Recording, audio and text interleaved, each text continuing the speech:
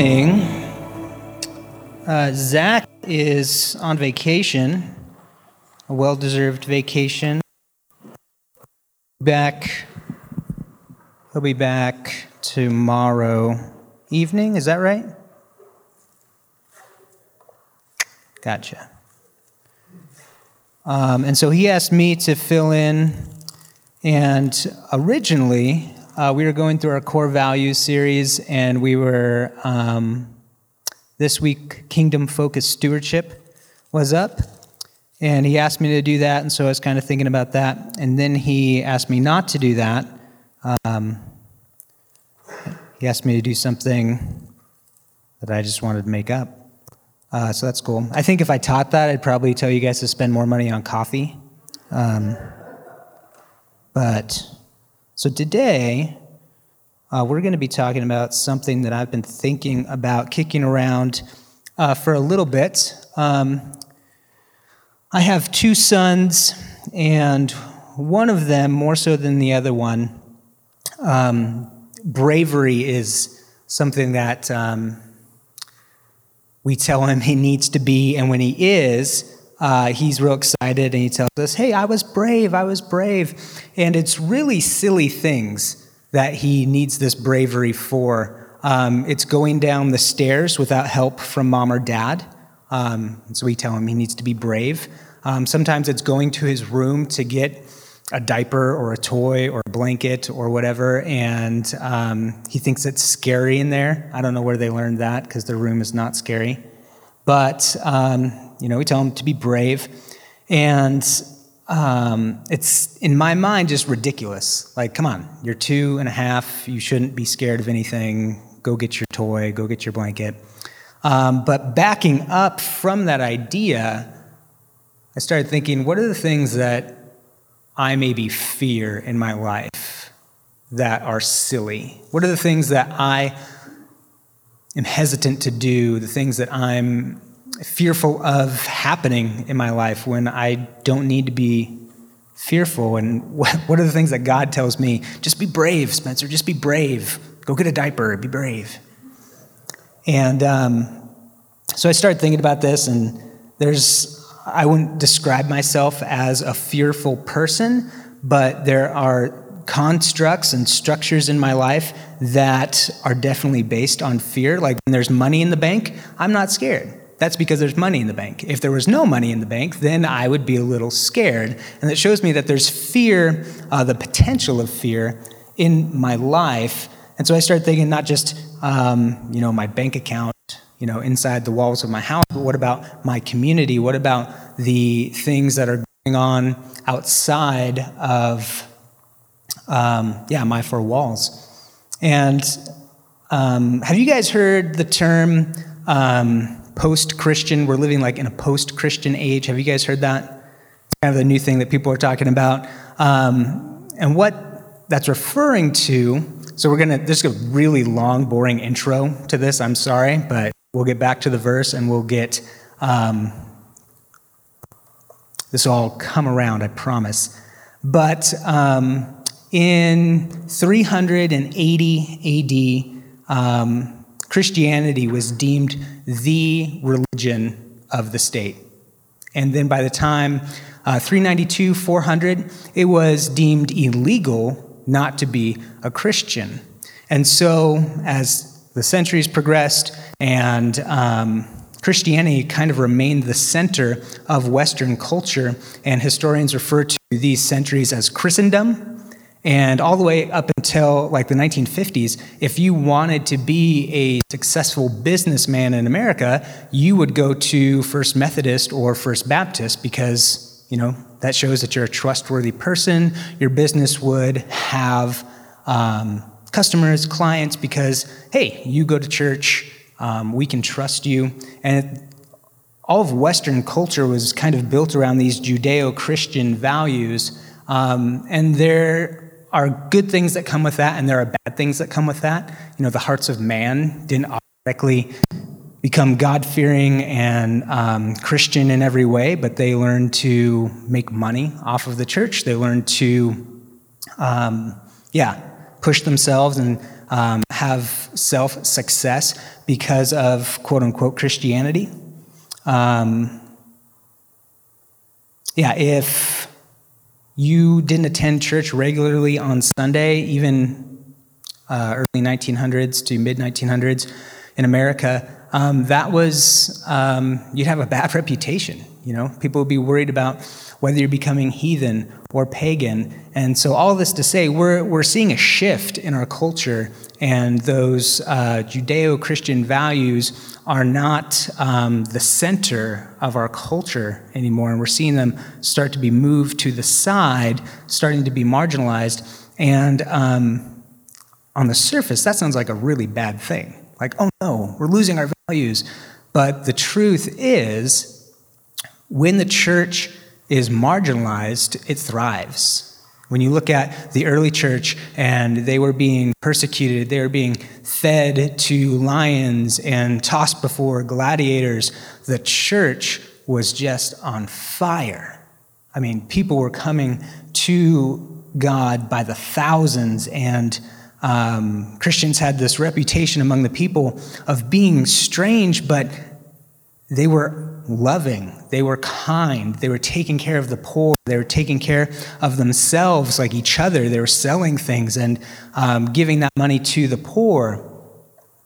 And when Christianity moved to the center and became the, what was mandated of like everybody's going to be Christian, the believers, the church, became slow, and they became stagnant, and they became just soggy, and they took the duties that had been commissioned to the people of God and kind of shifted those to the paid staff of the church. Oh, if you're a pastor, you'll be going and praying for the sick and the poor. If you're a missionary, we'll support you to go out and bring the gospel to the nations. And, Christianity became a one-day-a-week, Sunday morning thing, and Jesus was king for those 3 hours on Sunday morning. But he wasn't really around during the rest of the time.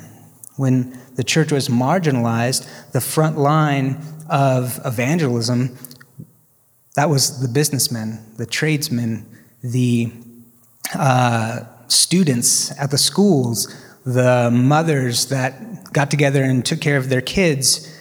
And when that shifted to the paid staff, those people that were on the front lines of evangelism, responsibility was given to the pastors. I'm trying to figure out this mic. I remember when the missionary spoke, it was cutting in and out like this. We'll see if I can figure it out.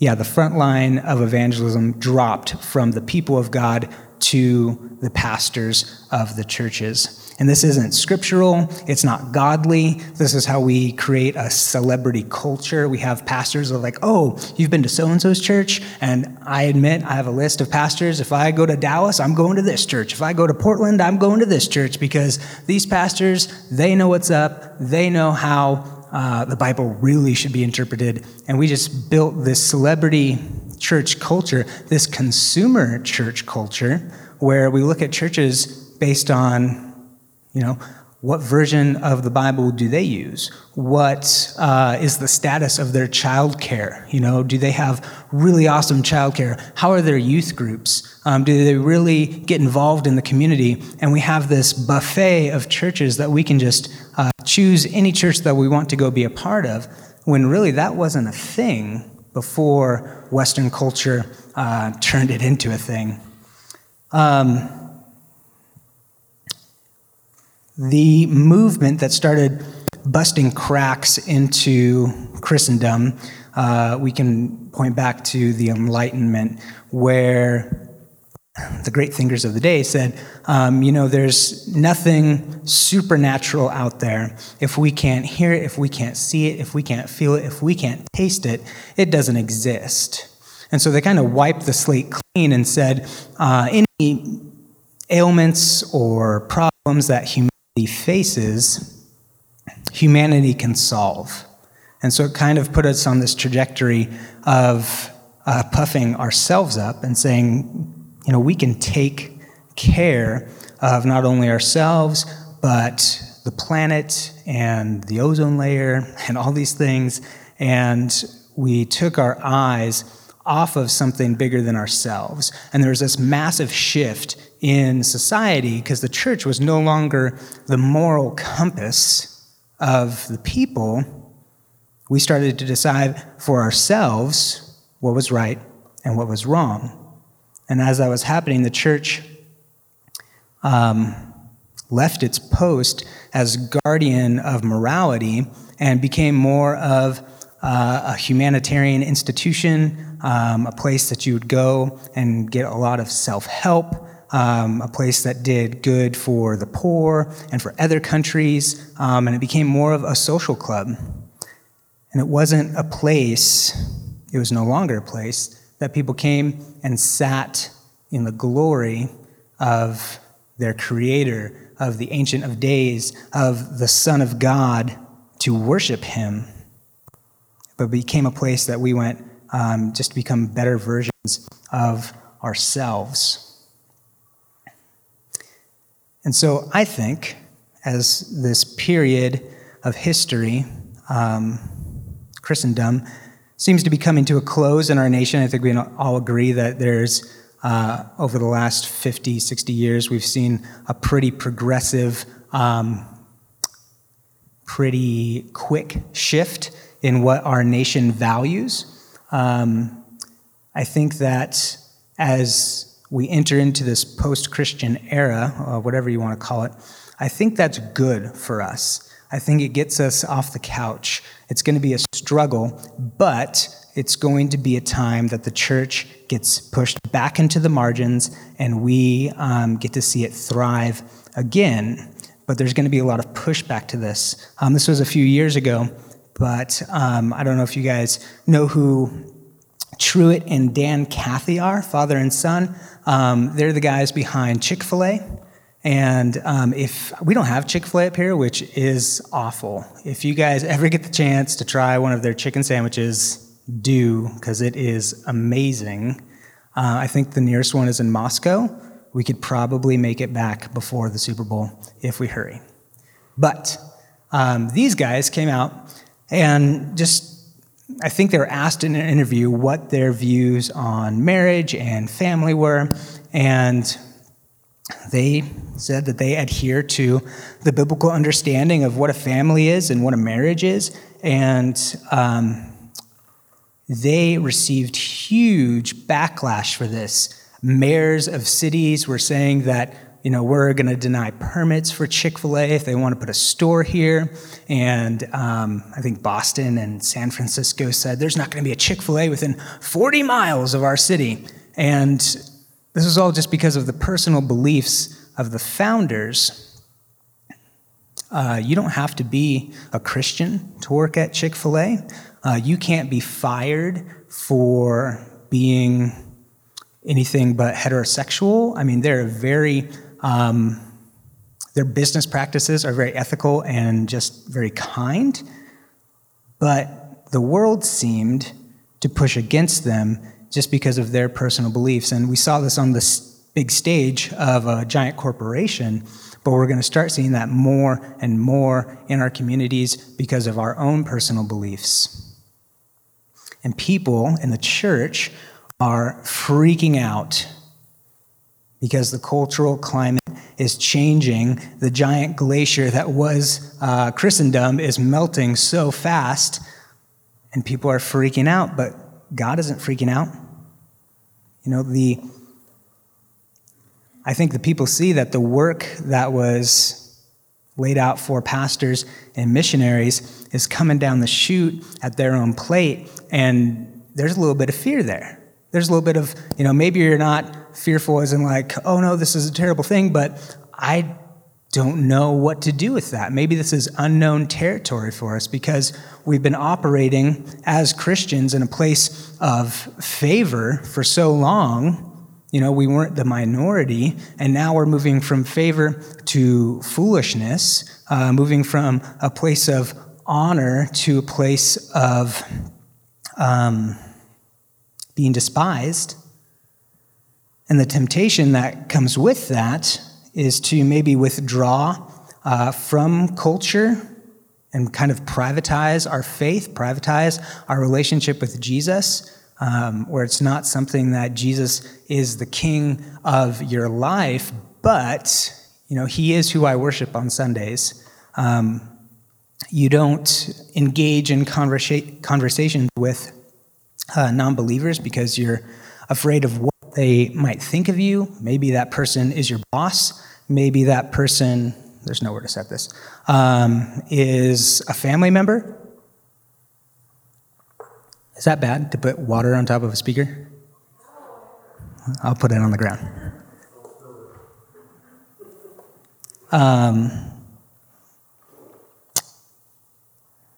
But for me,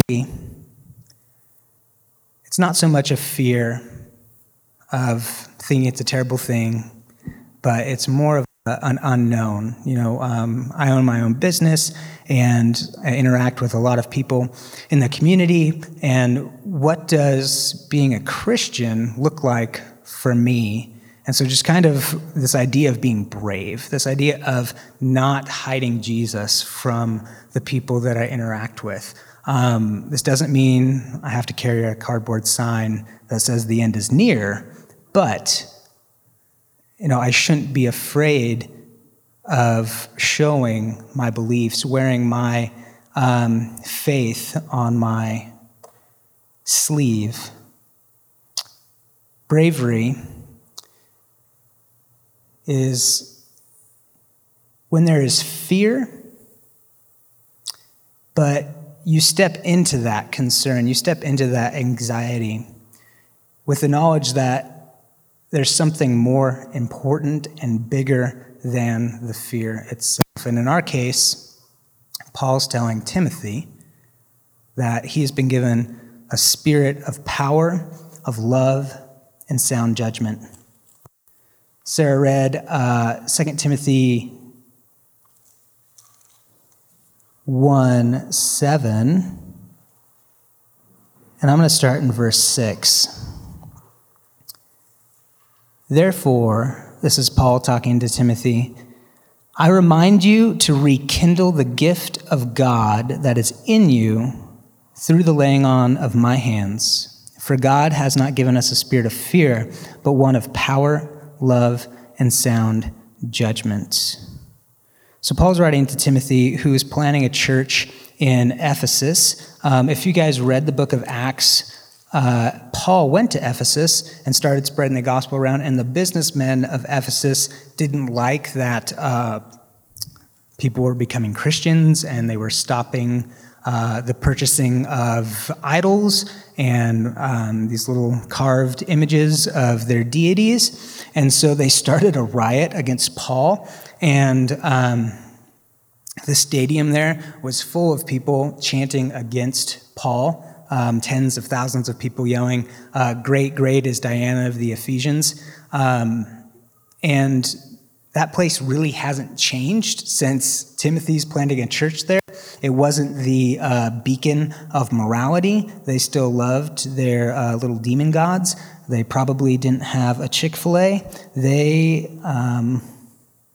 were pretty hostile to Christianity. But that's where Timothy is planting, and Paul starts this letter to Timothy, reminding him of the faith that he has in him. He tells Timothy to rekindle the gift. We are not given a spirit of fear, and the spirit that we have is of power. And the spirit that Paul's talking about seems to be pointing directly to the Holy Spirit. That this is God himself that has been given to his children, his believers. And Paul's telling Timothy that the people of God, the church, should never be characterized by fear. They should never be people that are known for their anxiety or their worry. but we should be a people that stand in the face of adversity, that are brave when challenges, hard times, hardships come to them. Going back to my son, he's scared to go into his room, and all he has to do is turn on the light or open the closet door, and those fears disappear. And I think for me, the fears that I might have, if I'm meditating on God's word, if I'm receptive to that Spirit, those fears will disappear. Because in my own life, I feel like I've been experiencing this place of comfort for a while, and not comfort like lazy boy comfort or a nice mattress comfort, but like more of complacency of, my Jesus journey is going pretty good, life's going pretty good. Why rock the boat? Why change any of this up? Because it's pretty nice right now. And God has been faithful to bring a few different topics into my mind and my heart. This week at our community group, we got into some good discussion about false gospels and heresies, and it just got me excited about thinking about these things again. And so I have a few books on my shelf that I hope to crack into and really stir these things up. But the Spirit that God has given us is a spirit of power. Dunamis is the Greek word. That's where we get our word dynamite. And so when you think of dynamite, powerful, explosive, dramatic. Does that describe you? Does that describe your interaction, your reliance on the Spirit? Does that describe the way the Spirit works through you? Explosive, powerful, dramatic, supernatural power. I can't say that describes me a lot of the time. And I don't necessarily mean, do you have to have an explosive personality? That's probably not always a good thing to have. But when you rely on that Spirit, when you see God working in you, is it surprising to you? Does it catch you off guard? When I still am into this.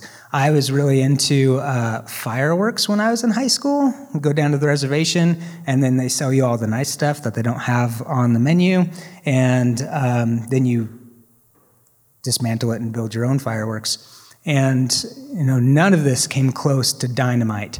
But when those, I was going to say bombs, not bombs, fireworks went off, your heart would stop. Like you felt the pressure. Sometimes authorities were called because it was so loud. Dynamite is way more than that.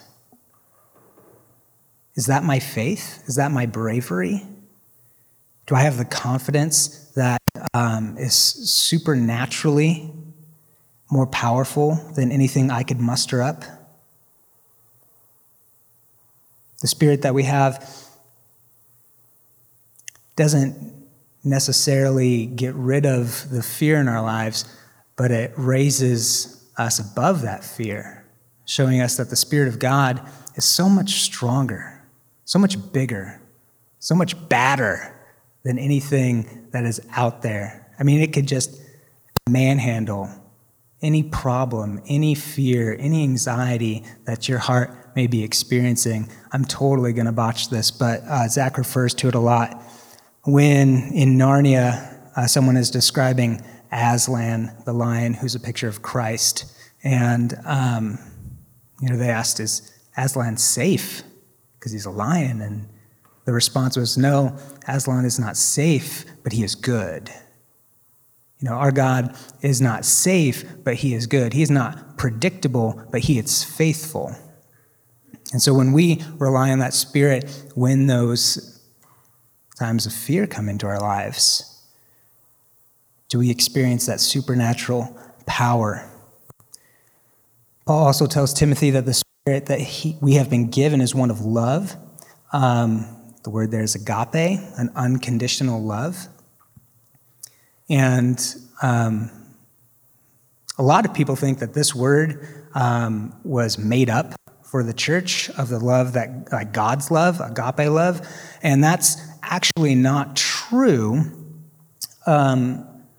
In John, when John is telling us that men loved the darkness more than the light, humanity, our love of darkness, the word that's used there is agape. Our love of sin, evil, our natural state is unconditional. And God comes in and breaks that and reverses that unconditional love. But being that this love is from the Spirit, an unconditional, supernatural, godly love, does that describe you? And now I would consider myself a loving person, but usually that love is conditional. You know, if you're nice to me, if we have a good connection, oh man, I'm going to love you day in and day out. Most of the time with strangers, super easy just to love on them. But am I loving behind closed doors when I'm talking about people when they aren't there? Am I loving in every aspect of my personality? Sometimes I'm not brave enough to step out and love the unlovable, the people that my peers have deemed bad or not worthy of love or a waste of time. Maybe it's not people in your close circle. Maybe it's people out there that you'd never have a face-to-face to, but what if you did? What if that politician that you just can't stand, what if you ran into them at the airport? What about that athlete that seems to disrespect the values that your fathers fought for? What about that celebrity that slams the church, slams Jesus every time they get? God says that the Spirit that we've been given is an unconditional love, that we are to love everybody, especially the household of God, but we are to love everybody. And so when we have the opportunity to sit down, maybe it's for an hour, maybe it's for 2 minutes, with somebody that differs, somebody that maybe in their mind they hate Christians, they hate Jesus, they hate you. Our lives should be marked by love. I think that just as Paul tells Timothy to rekindle that gift, we need to rekindle this dependence on the Spirit so that that love continues to grow, and to think not of necessarily us loving people, Spencer loving people, but God loving people through Spencer. God loving people through you. What does that look like? Because we all could answer, how would God love this person? We'd be like, oh, clearly he would love them perfectly. Clearly he would love them unconditionally. There's no sin that would separate his love from them. Is that the same love that we're loving with? Is that the same love that he's flowing through us? Paul tells Timothy that we've been given a spirit not of fear, but of power, of love, and sound judgment. We've been talking about, Zach's been talking about, I should say, opinions, beliefs, and convictions. We talked about that at home group a little bit, and we as a people are very, not this church, but just humanity, we are very quick to share our judgments. And the truth is, some of us were taught that if we allowed another position, the opposite position that we take, if we allowed them to make their argument, we might be swayed. So to shut down that conversation, not read those books, not engage in those debates, And I think we are just far too quick to speak and far too slow to listen. But being brave, walking in the confidence of the Lord, bravery is afraid of no words. Let's have that conversation. Let's talk about those things. And I want to, let me back up. I would say from the experience that I have when someone's listening to me with this spirit, making sound judgment, maybe correcting me, maybe encouraging me, but every time those conversations happened, I felt heard. Have you guys ever had a conversation where you're like, this guy is just not listening to me? I'm saying, he's sitting there quietly, but it just seems like everything is just going in one ear and out the other. How I used to listen to my mom. But do the people you talk to feel heard? And as bravery hears, as the spirit of sound judgment hears, and after it hears, it's powerfully and lovingly discerning. It's not that we accept any position, it's that we make a sound judgment from a position of love and a position of God's power. I think that if we let that fear creep into our hearts, at that point, listening becomes almost impossible. If we allow the fears of someone's position, maybe we're thinking down the road of the repercussions of that position, maybe we're thinking of where else does that lead to if you believe this. But if you're able to sit there and have them feel heard, from a position of love and a position of power, after that, that conversation opens up and you're able to make sound judgments because you're able to debate with them. You're able to disagree with them, but still have that dialogue, and you guys can then dance and spar, and maybe no one leaves their position after that conversation, but there's no animosity. There's no fear on either side because you were able to make that judgment in a loving and powerful and sound way. So I've been thinking about this verse. What does that look like for me? Paul tells Timothy to rekindle the gift that he's been given, that he has. Timothy was a pastor in Ephesus. We are not pastors in Ephesus. What does God have for you to do? Who has God created you to be? And I think this lesson is so precious for the church right now, not only because we're saying goodbye to Christendom, but I think that this lesson is so important for us because I think that the church overall has done a really good job of numbing our hearts and numbing our brains to the fact that God wants to use you. The people that sit in pews, the people that sit in chairs, we are not there to support one guy to do ministry. If you read through 1 Corinthians, the church is a body, and that body has only one head, and that head is Jesus Christ, and the rest of us, elders, deacons, members, pew sitters, Jesus followers, make up the rest of that body. And so you, wherever you find yourself, God wants you to keep that gift kindled. If you were asked, what are your spiritual gifts? A lot of people can't answer that. A lot of people don't know what their spiritual gifts are. We know that every person that follows Jesus is gifted. I believe that if you read Romans and Corinthians, that you are gifted in a supernatural way.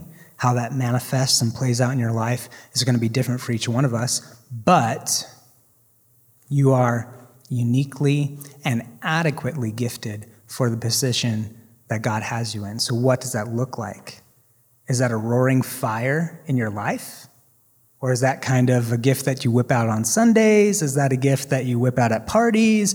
Is that a gift that some people don't know that you have? If someone were to ask you, how has God gifted you? Who has God created you to be? Would you have an answer? A pastor uses the analogy of gun collectors and soldiers. You can have a lot of guns. You can have nice guns. You can have old guns. They could all work perfectly. But using the gun, if it came down to a firefight, I'm looking at the soldier. He may have a gun that's duct taped together. He may have one gun, but he's using it. He's practicing that. And not that I'm advocating buying guns or soldiers or war or whatever, but if you have a gift, use it, exercise it, don't hang it up on the wall.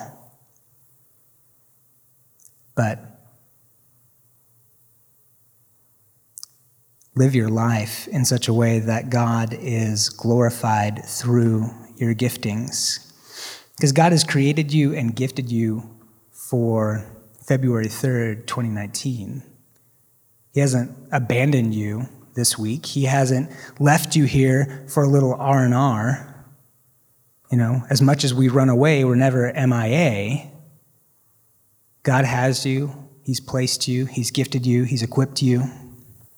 Maybe you look at your life and you're like, maybe that's not me. I don't feel super significant.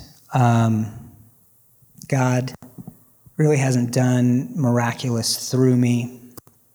And you may feel that way, but if you look through Scripture, Priscilla and Aquila, they were tent makers.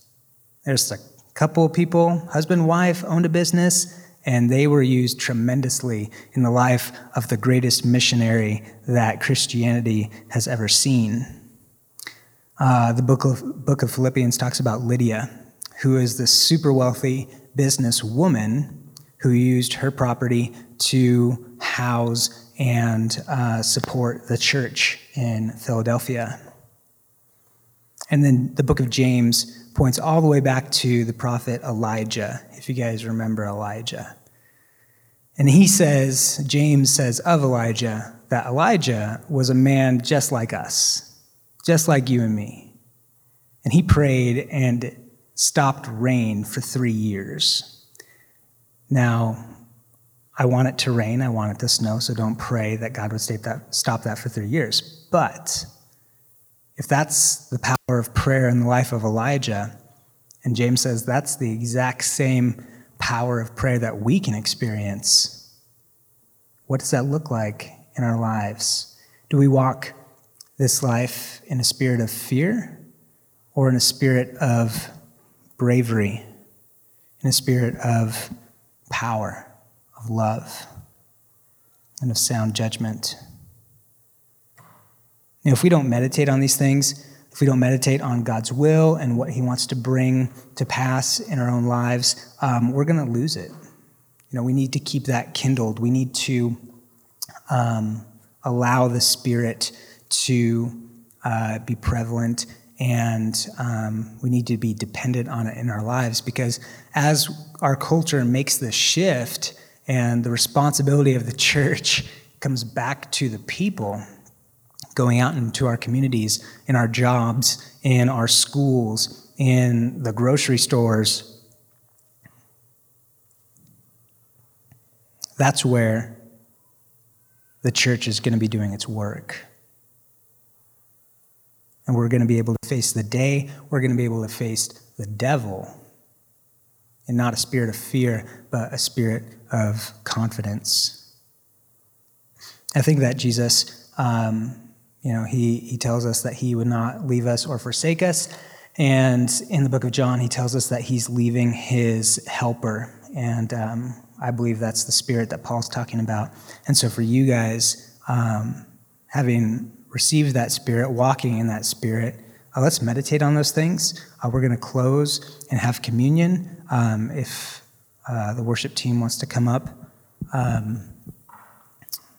And as you take the cup, as you take the bread, just meditate on, partaking in the life of Jesus, the work of Jesus, and what does that mean for you?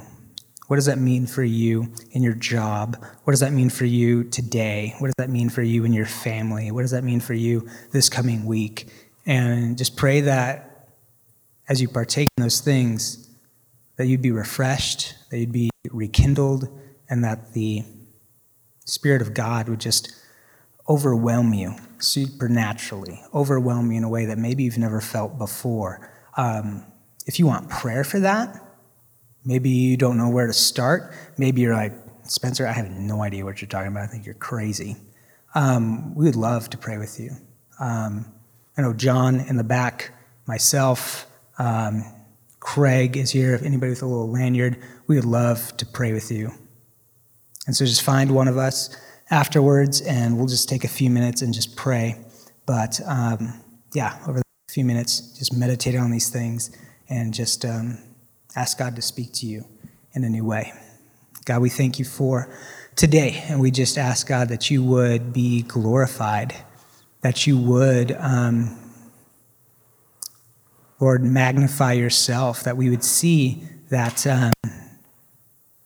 you are ferocious as a lion, but that you are good, that you are not safe, but that you are good, and that the Spirit that you have given us isn't one of timidity, isn't one of fear, isn't one of safety and security, but it is one of power. It is one of love. It is one of sound judgment, and that we would be brave in the face of adversity, that we'd be brave in the face of a changing culture, that we'd be brave in the face of our enemies, and that you would be glorified through it all. We pray this in your name.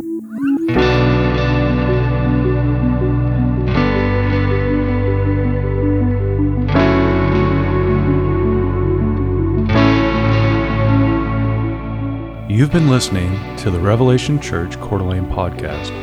Learn more about Revelation Church at revelationcda.com.